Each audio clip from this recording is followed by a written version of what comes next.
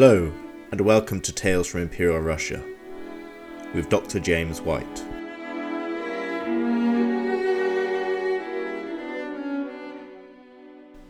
Episode 15. The Afterlife of a Tsar. The Tale of Fedor Kuzmich. History records the death of Emperor Alexander I quite accurately. Although the defeat of Napoleon and France in 1814 had brought the Russian Empire an unparalleled amount of power and prestige on the international stage, Alexander had retreated ever more into himself, despairing of the lost promise of his youth and the dangers of a new democratic world forged in the fires of the French Revolution. Renowned in his younger days for his affable charm and love for secular delights, the religious mysticism planted in him during the black days of the French invasion had metamorphosed into a relentless pessimism, an all-consuming obsession with the minutiae of his daily routine, and a general preference for solitude. This was only enhanced by his declining health, and in particular his diminished hearing. His inability to discern the voices of others fed a feeling that everyone was making fun at his expense. This led in turn to an all-encompassing paranoia, one that resulted in new levels of reactionary conservatism in his government. Revolutionary groups were seen hiding in every shadow, justifying a whole slew of restrictive measures. To escape the bleakness that seemingly surrounded him, Alexander started to travel as no other Tsar before him had travelled, crossing some 160,000 miles of the Russian Empire in the last few years of his reign. In September 1825, Alexander made yet another journey, this time to the Black Sea coastal town of Taganrog, known today as Ven for its healthy sea air and sparkling spring waters. In the midst of a government crisis inspired by the assassination of his chief minister's mistress, the emperor proceeded to visit the Crimean Peninsula and its military garrisons. Catching a fever during his inspections, he died on the 19th of November 1825, his wife Elizaveta at his side.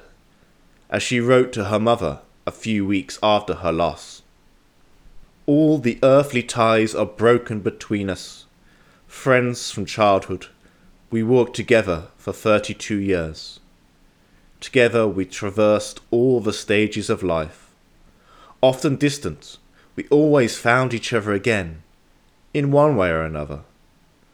Finally, on the true path, we tasted only the sweetness of our union. It was at this moment he was taken away from me." A funeral cortege bore the dead Tsar to St. Petersburg, where he was buried among his recent ancestors in the Peter Paul Cathedral, just across the river Neva from the Winter Palace. Thus, Alexander I finally came to rest, to lie undisturbed by the tumultuous times that followed his reign. For most historians today, there is little doubt that this is the true story of Alexander's death. However, for decades after his demise, a great many believed something entirely different, namely that Alexander had faked his own death and now walked among his beloved people as a holy man, dispensing wisdom and cures. The idea had several sources. First, there were the circumstances of the death itself. The Tsar had departed from this life aged only 47, and in a place very distant from the public display of his capital and his court. Contradictions in the autopsies and funeral irregularities added fuel to the fire. The two doctors present at Alexander's deathbed gave different accounts of his final hours, and found symptoms of illness the Tsar did not suffer from, such as syphilis. Although embalmed, the body decayed quite rapidly and became unrecognizable.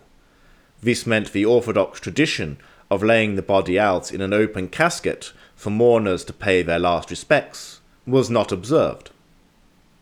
Then there was Alexander's own official propaganda, which played up his role as Russia's saintly liberator from Napoleon, the French Antichrist. Hence the title awarded to the emperor by the Russian Senate following the victory, Alexander the Blessed. Alexander's own post-war religious bent was also well known, lending this ruler an aura of the sacred that few recent Russian rulers had been able to wield. The myth also had roots in popular Russian conceptions surrounding the monarchy. As in many other countries, it was often held that the monarch was a force for good, foiled only by corrupt and decadent advisors who prevented the Tsar from truly helping his people and preventing brutal maladministration. In the version of this story that collated around Alexander, it was believed that he had finally tired of how his gilded cage forever defeated his promise to unchain the people from their burdensome yoke, and so he had stolen away in the night to truly be among his real kin, the poor, put-upon peasantry. And finally, there was the rich tradition of royal pretenders in Russian folk culture. Claiming to be a mysteriously vanished ruler had, in the 18th century and earlier, been a political tool for malcontents. Not only did it bestow upon their revolts the mantle of regal legitimacy, but it also excused their followers of treason. The pretender was the true Tsar, it was argued, and to fight for him was to fight for a restoration of the rightful regime against fraudulent usurpers. Such was, for instance, the ideology of the eminent 18th century Cossack rebel Emanuel, who styled himself as Peter III, the murdered husband of Catherine the Great. None of those claiming Alexander I's name raised the banner of rebellion, but the idea that a supposedly dead Tsar might reappear from amidst the crowd was very strong. Thus we come to the hero of our tale, Fedor Kuzmich. Arrested in the Urals in 1836 for travelling without a passport, he struck an odd figure. Although claiming to be a peasant and illiterate, he spoke French, had a relatively advanced understanding of mathematics, history and geography, and understood the meticulous social protocols of the nobility. Like Alexander, he was deaf in one ear, was tall, and had piercing blue eyes. After being whipped and imprisoned for several months for travelling without proper documentation, he went to Tomsk to work in a distillery, where he quickly attained a reputation for piety and charity. In 1842, he once again began wandering the wastes of Siberia. Where he went is not recorded.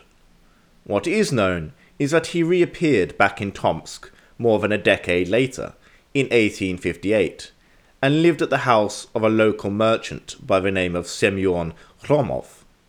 He finally died on the 20th of January, 1864. During Kuzmich's stay, Khromov became fully convinced that this humble, lowly peasant was none other than Alexander I himself in disguise. Quite whether Kuzmich himself did or said anything to persuade his patron or others of an imperial identity is uncertain. Apparently, on being asked whether he was indeed the former Tsar, Kuzmich had told a crowd about his relief at his new life, in contrast to an old one full of cares. When marking the Saint's Day of Alexander Nevsky, the patron saint of the former emperor, Kuzmich had supposedly remarked, "What celebrations there were in St. Petersburg on this day! They fired cannons, unfurled the carpets. At night the entire city was lit up, and a general sense of joy filled the human heart." Kuzmich also continued to amaze by relating detailed personal encounters with some quite elevated individuals, such as the Archbishop of Moscow. So it was that on Kuzmich's death, Khromov had his friend's grave read, "Here lies Fedor Kuzmich, the Blessed," and put Cyrillic initials on the cross that was shorthand for His Imperial Majesty Alexander. Khromov then wrote to the government in St. Petersburg to request a meeting with the dead emperor's nephew and namesake, Alexander II, The purpose of the meeting was to give the Tsar notes proving the regal identity of a dead peasant reposing in the cemetery of a Tomsk monastery. Unsurprisingly, the letter went ignored, but Hromov did not give in. In 1881, the merchant finally managed to pass on the notes, along with Kuzmich's personal belongings and a portrait, to a leading minister. Supposedly, Alexander III kept the portrait on his desk. It was further rumoured that this Tsar had the tomb of his predecessor exhumed, only to find it empty. A decade or so later, Lev Tolstoy, the author of War and Peace, was inspired enough by the story to pen Kuzmich's fictional memoirs, wherein he discusses his faked funeral. The idea was picked up by the historian Schilder, whose 4-volume biography of Alexander I still remains the most comprehensive. It was further backed by a few archivists in St. Petersburg, who claimed to have seen confirmation in the document reams of the State Archive.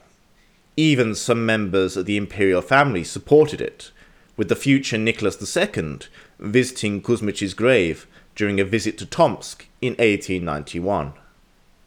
After the Russian Revolution in 1917, the Soviet authorities also may have given credence to the myth, once again examining the century-old grave of a long-dead Tsar. And then, in 1984, the Russian Orthodox Church canonized Kuzmich as a saint. Even today, some continue to give credence to the story that Alexander died not in 1825 as Tsar of all Russia, but in 1864 as Fedor Kuzmich, roving holy man. But, as I have said, most historians do not believe Kuzmich was in fact the Tsar. The handwriting samples left by the Siberian elder are at wild variance to Alexander's firmer, crisper hand. No documentary evidence from the supposed excavations of Alexander's grave survived to confirm the absence of a body. And the personalities of the two men were completely different. By the end of his life, the emperor was noted for his paranoia, his desire for self-isolation, his fussy, fastidious demand for an inviolable, unchanging routine. All of this was very different from the placid piety for which Kuzmich was famed. And these kinds of myths about emperors were far from uncommon. Even Alexander's wife, Yelizaveta, in no way subject to the same level of deification as her imperial husband, spawned a similar legend when the wandering pilgrim Vila Molchanitsa was claimed by some to be the departed empress in the 1830s and 1840s. The almost certain truth remains that Alexander died in 1825, and that Kuzmich was either a very well-educated peasant whose talents dazzled the class prejudices of those around him, or was perhaps a former nobleman who, either by choice or compulsion, had renounced his previous privilege to peregrinate around the countryside. Ultimately, these fables about deceased emperors and empresses were rooted in a folk concept of imperial power that identified the ruler as supremely virtuous and explained away injustice as a consequence of evil advice from wicked nobles, the real enemies of the peasants. This monarchical fantasy had surprising staying power, holding many in its grip until the all too obvious inadequacies of Nicholas II finally caused the illusion to turn to ash. But this, dear friends, is a tale for another time.